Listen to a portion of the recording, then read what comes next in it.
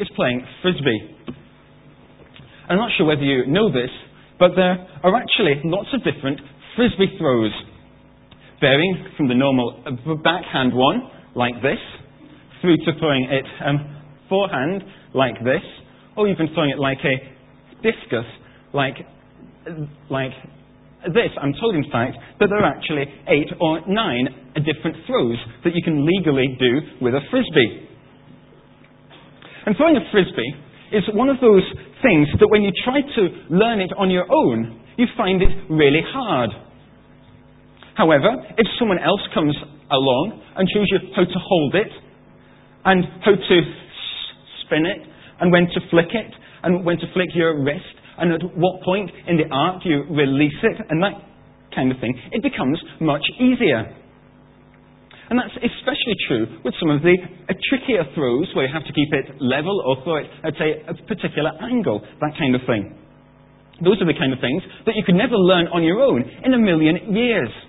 And yet when an expert comes alongside you and helps you, you actually get the hang of it really quickly. And obviously you need lots of practice out in Inverleith Park during the summertime too. And I think in many ways, throwing a frisbee is quite like prayer. There's a certain amount that we can do on our own, but it really helps when we can come into the presence of an expert and get some top tips and some help from him on what to do. He can show us what to do. And that's very much how we ought to approach this story about Abraham. Because in him we have an expert, someone who can teach us about prayer. In the New Testament, Abraham is consistently presented to us as a model of faith and trusting God. He was someone who believed God, who trusted in his word, and looked forward to the fulfillment of all God's promises in the future, all of which are true of us as Christians as well. We ought to be doing those things too. However, the other thing that we find in him is an example about how to pray for the world around us. And the theological word for this is intercessory prayer. That is, not prayer that's aimed at worshipping God, or confessing our sins to him, or asking forgiveness, or anything like that, but prayer that we offer on behalf of other people. I think that we often, if we're honest, find it quite easy to pray for ourselves and our own needs, and what we need, what we want. But we find it much harder to pray for our friends and our families who maybe aren't Christians, who maybe don't go to church, and who don't know Christ. And so I believe we need to pay careful attention to how Abraham interceded for them here, how he prayed, so that we can learn from it and then put it into practice. So then, here we learn 2 lessons about intercessory prayer. First of all, from verses 16 to 21, we learn that the basis of intercessory prayer is friendship with God. And then from verses 23 to 33, that the content of intercessory prayer is pleading with God. So then we'll have 2 points. The basis of intercessory prayer is friendship with God, and the content of intercessory prayer is pleading with God. And we will look at them one after the other.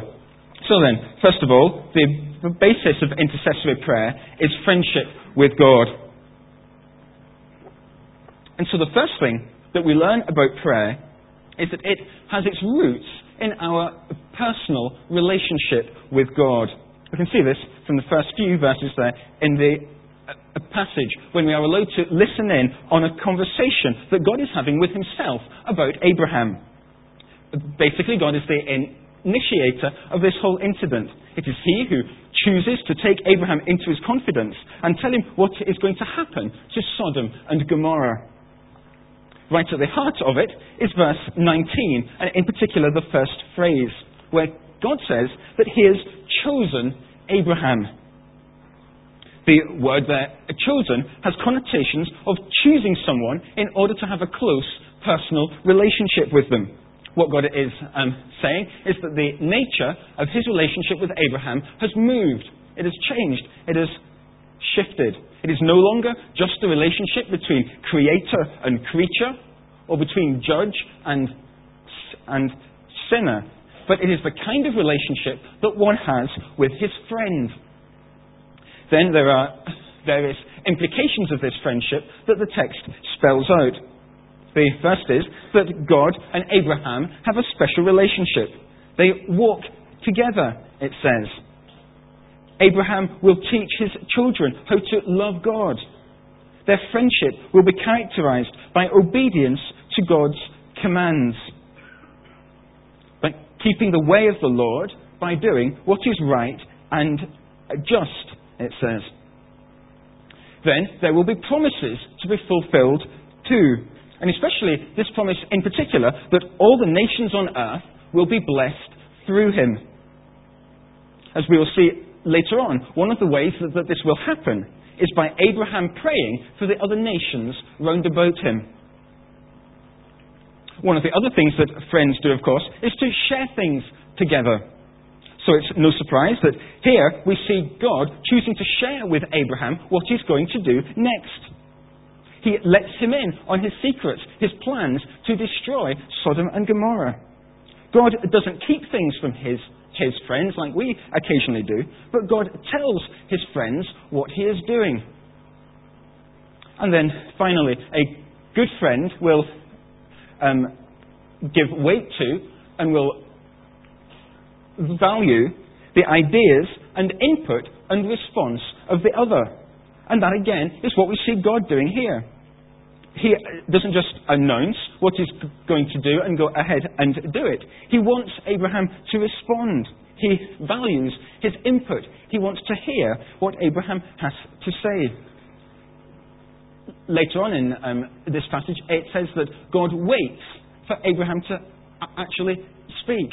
He waits. He wants to hear what Abraham has to say. He's looking for a response from him. What we're talking about here is friendship. Perhaps the best analogy in our day and age is perhaps that of a managing director who invites an employee from the shop floor up into the boardroom to hear some new plans or maybe some new development, and then asks them to contribute and chip in and respond perhaps with some of their own ideas to what has just been said. That's what God does with us. First of all, he invites us to listen to him, and then we respond in prayer. And what all this means, of course, this friendship with God, is that prayer is not just a cry for help before our exams, or a 999 emergency call when we are in trouble, but is actually the product of a friendship with God, where he has chosen us to be his friends and confidants. This means that he has taken us under his wing and has chosen to reveal things to us. Jesus said, "I no longer call you servants, because a servant does not know his master's business. Instead, I have called you friends. For everything that I learned from my Father, I have made known, I have revealed to you." That's John chapter 15, verse 15. This means then that prayer is not a duty that we grudgingly do as a Christian, but is just one angle of an amazing, multifaceted relationship where we are walking with God and growing in him and obeying him. It is not a ritual to perform, but a conversation that enriches. This also means, furthermore, that we should no longer see prayer as just being a list of our requests and concerns to God.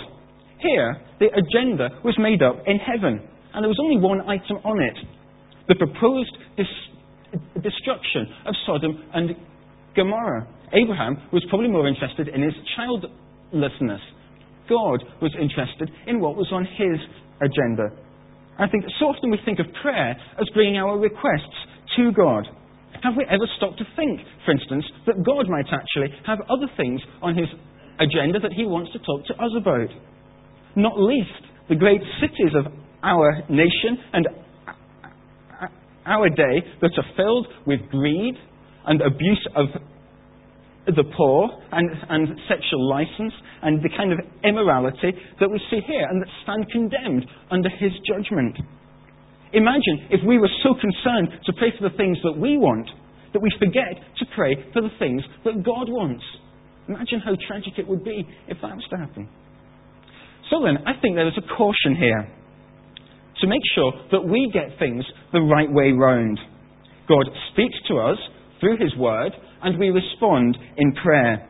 We don't just charge in to moan about the squeaky floorboard in office number 42. We wait to see what the managing director has to say to us first.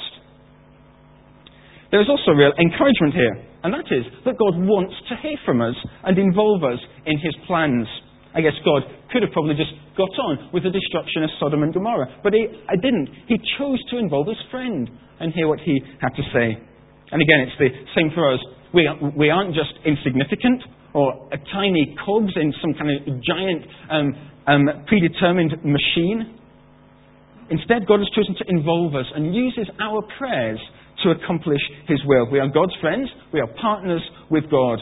All prayer stems from friendship with God, and intercessory prayer is no different in this respect.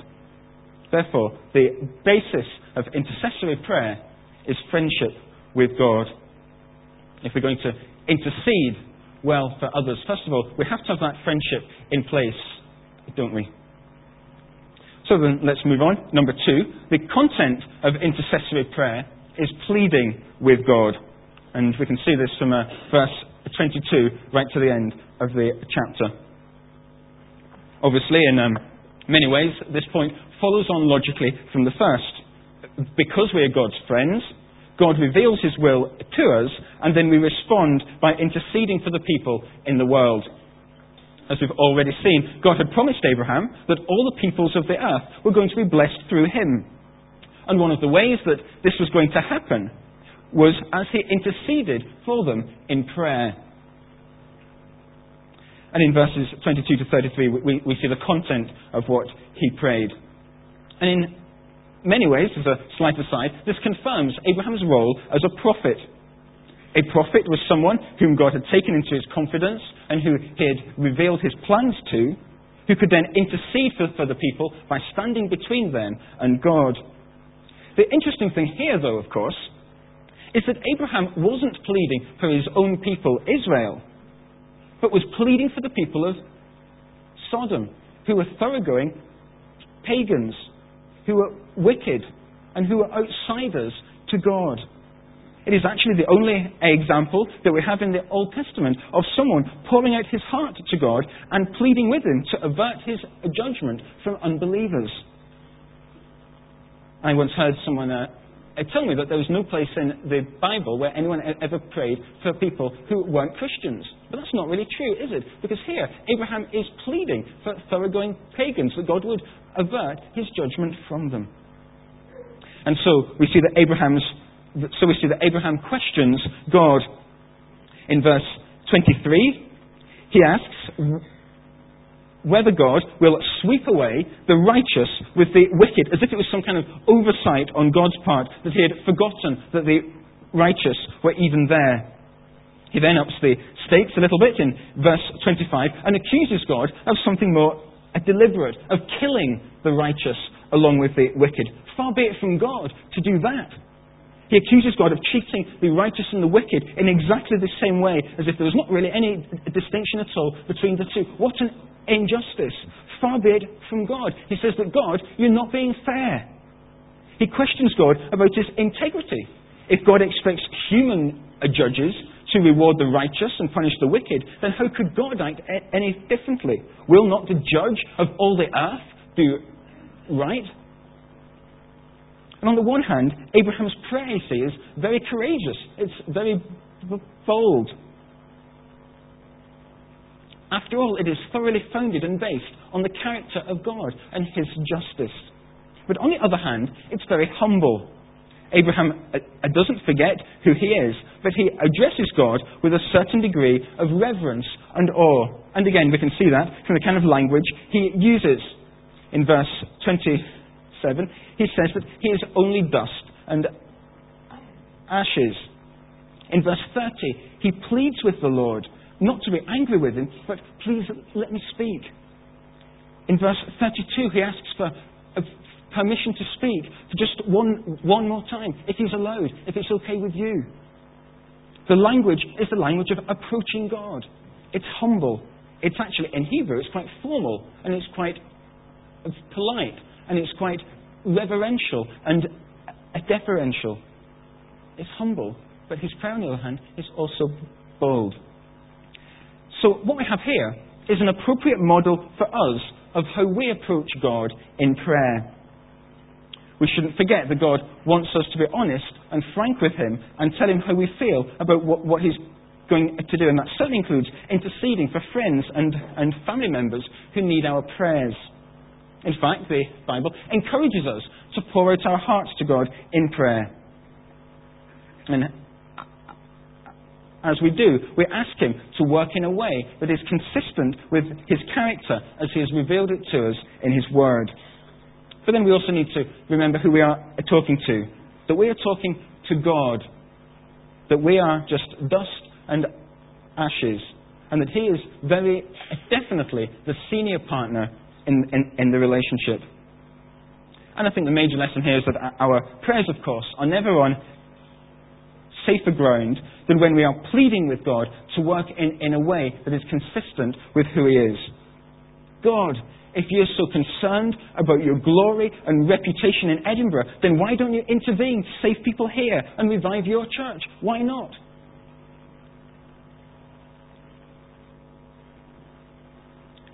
God, if you're concerned about justice, let's say it in Indonesia, where your people are suffering and being killed.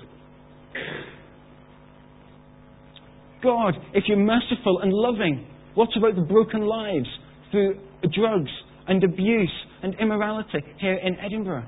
God, what about them? Act in accordance with your character. We can intercede with God on the basis of his character in terms like those for God to act here and now. We can pray like Abraham did. We can plead with God to do something in our world based on his justice, his love, his mercy, his might, his power, his sovereignty. We can plead with him to intervene in our friends' lives on the basis of his character. That's the model, if you like, of intercessory prayer that Abraham gives us. However, it does have to be said that this particular scripture passage has proved to be a very thorny one on the subject of prayer in the history of the church. And if we dig a little bit deeper, we can begin to understand why. For a start, there's this question of negotiation. It does look alarmingly as if Abraham is haggling with God over the number of righteous who need to be present before he will spare Sodom and Gomorrah. Is that a model for us? Are we to do that kind of thing? Do we negotiate with God in prayer as if we were haggling at a kind of a market in the Middle East? Then there's the even harder question as to whether or not God changes his mind. If God determined to destroy Sodom and then was prepared to relent in response to Abraham's prayer, does that mean that we actually change God's mind when we pray? Furthermore, if it is true, as most of us would want to affirm, that God doesn't change his mind, then why do we need to pray at all? Surely if God has already decided what's going to happen, then we don't need to pray, do we? Because it'll all happen anyway. And finally, we need to be honest and say that if this is supposed to be an example of intercessory prayer, then it isn't a very good one because it doesn't work. Even in spite of Abraham's pleading, Sodom and Gomorrah are still destroyed. His prayer doesn't seem to work, does it? What's the story there? If you can answer any of those questions, I'll be in my office during the week, and I'll be very grateful to hear from you on what I suspect would be some rather long emails. So we can now sing the closing hymn, and we'll all go home. However, those of you who know me know that I'm not prepared to let us all off quite so easily. And so I think the easiest way of handling this, and I'd be happy to talk more about these issues, would be to give you 4 statements about prayer, all of which God's Word, the Bible affirms to be true. And if we take these statements together, we will find that we can use them to answer any of these 4 questions that I've put on the screen. Principle number 1 from God's Word is, God is not dependent on us. This is basically saying that God is not dependent on our prayers to accomplish His plans. The Scriptures teach that God is omnipotent. He is all-powerful and all-knowing, and therefore His eternal purposes do not stand or fall on whether we pray or not. A fairly standard text is Psalm 115, verse 3. Our God is in heaven. He does whatever pleases Him. At the end of the day, God is free. Transferred to this story here, this means that if it was God's plan to overthrow Sodom and Gomorrah, then that was always going to happen. God knew that there were not 10 righteous folk there, and therefore His eternal purposes stood firm. However, we cannot hold on to this particular truth in isolation, because it doesn't give us the whole biblical picture. There is also another side to the coin. If this side is God's sovereignty, then there is also another, which is called human responsibility. And that moves us on to principle number 2, which is God chooses to work through our prayers. The fact of the matter is that although God is not dependent on us, He has chosen to work through us and graciously uses our prayers to do His work in the world. The way that He has made up, if you like, the moral and spiritual fabric of the universe is that He works through the prayers of His people. That's just the way it is. Therefore, we need to pray. And the way that we can see that in this story in particular is the way that God raised up Abraham. God takes the initiative all the way through. God raised up Abraham to pray for Sodom and Gomorrah and rescue Lot. If Abraham hadn't prayed, then the situation would have been very different. In that case, God's plans would have obviously been for something else. As it were, they were very definitely to use Abraham's prayers to rescue Lot. And this truth means that we should always pray. And if we don't pray, we are responsible for that. We should always pray because that is the way that God has chosen to work out His purposes in the world. We never have an excuse for not praying just because God is sovereign and not dependent on us. Principle number 3, there's also something else that happens in prayer, and that is that God changes us as we pray. And that's what Abraham discovered here. I think the right way to look at this prayer is not just negotiating or haggling, but rather something like exploring. As Abraham pushes forward the boundaries of his relationship with God by faith. The more he prays, the lower the number gets, the more Abraham is discovering God's love and mercy. He's experiencing God's heart for lost people. And discovering that God would spare Sodom not only for 50 righteous people, but if there were only 10 righteous people to be found there. The further Abraham pushes him, the more Abraham is reassured about God's love, His character, His mercy, and the more his faith and his confidence and his love for God increases. He gets an insight into into the breadth of God's mercy that he would have never otherwise had.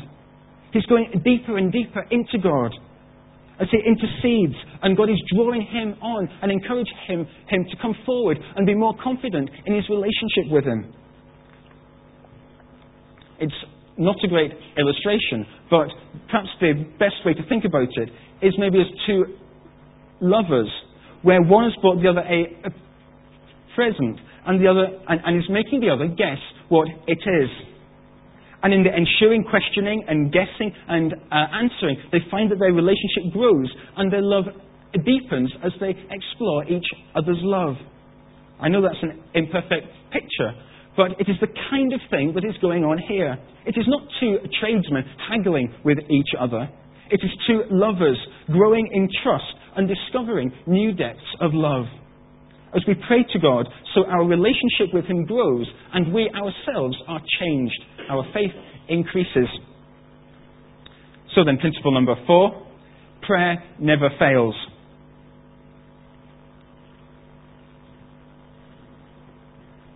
While it's true to say that God did not spare Sodom, it is not true to say that Abraham's prayer failed.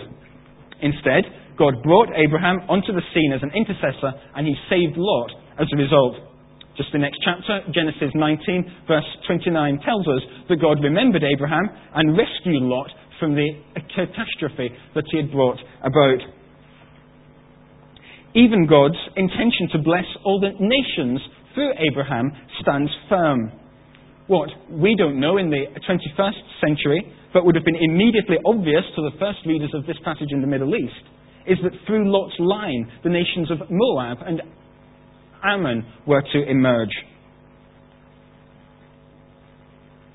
Abraham's prayer that led to Lot being rescued, in turn, led to some of the nations who are actually neighbours of Israel later on.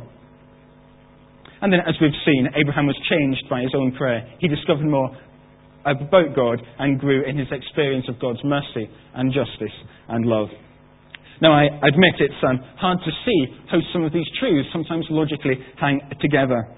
And if studying prayer in this passage, actually until about 2 o'clock this morning, has taught me anything, it is that prayer is a mystery that it is impossible to reduce to a simple equation of cause and effect. And thinking about it, maybe that's good. Because it reminds me that prayer is an exciting, real, vibrant relationship with a real living person and not some kind of scientific formula or giant slot machine in the sky. And that has to be right, doesn't it? That has to be a right attitude to prayer, that it's all about relationship, friendship with God. If you like, it is two lovers, not two a tradesman negotiating to get the best deal. So we've had some theological enjoyment with those big questions, but the important thing, I think, is that we don't let any of these big questions distract us from the real message of this scripture passage, which is the role that we have as an intercessor, like Abraham, for the people who are under God's judgment around us. The content of intercessory prayer is pleading with God. When Jesus was on earth, he said that the days that we are living in now were just like the days of Lot. That people would be eating and drinking, buying and selling, building and planting, living their lives, and then God's judgment would fall when they were least expecting it. And so I think the final question, the most practical one that we as a church and we as individuals need to face up to here is this. What do we need to do to be an intercessor? What do we have to do to be like Abraham? What will it take for us to be intercessors for our generation of students, for our generation, be it old, middle-aged or young, our generation of young people amongst the friends who we are maybe with? What will it take for us to be intercessors? 3 things. Number 1, believe in hell.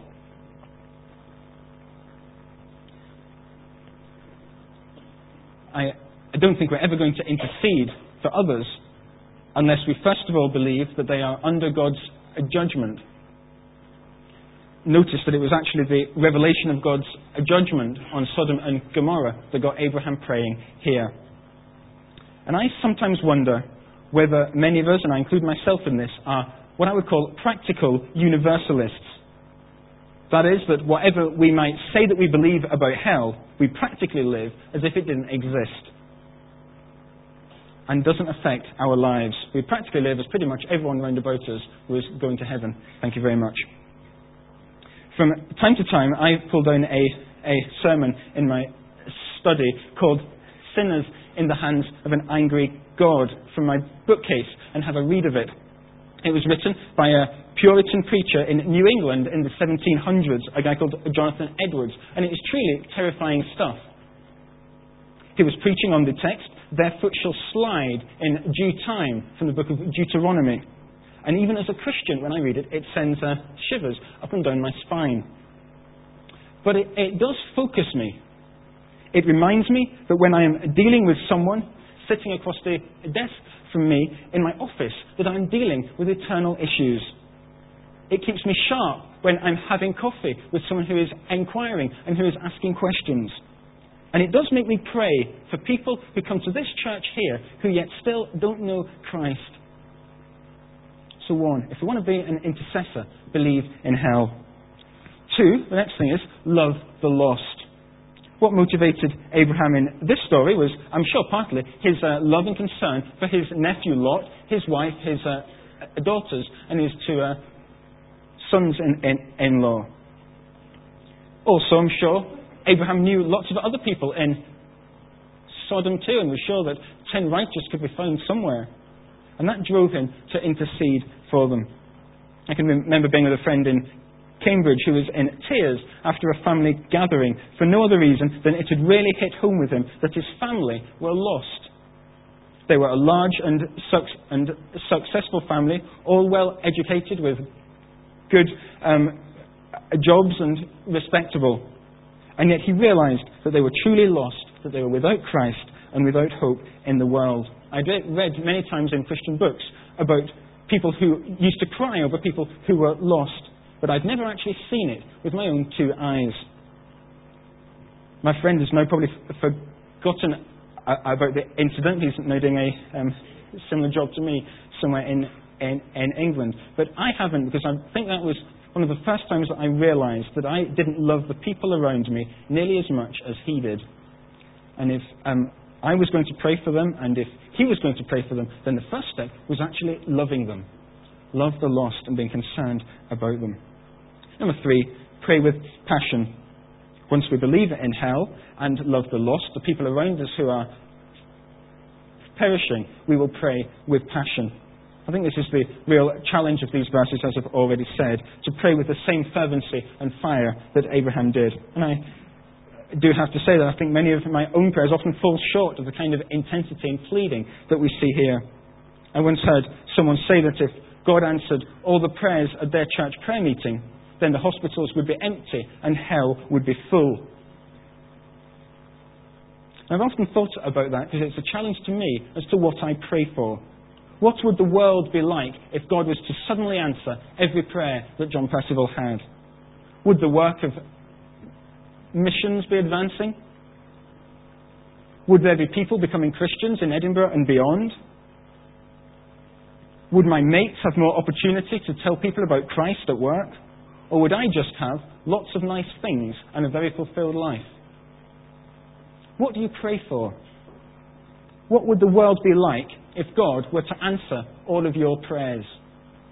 I challenge you to think about that.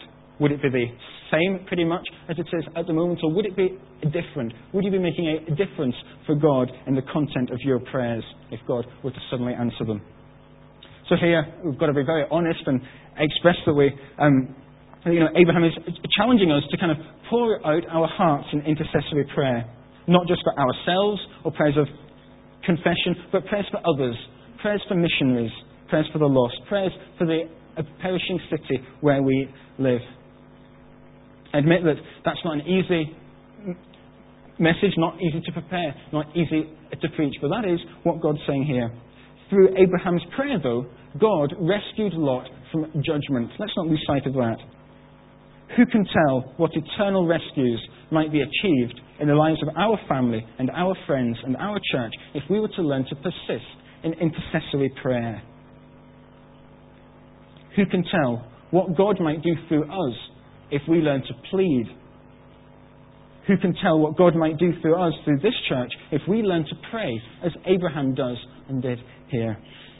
Let's pray together.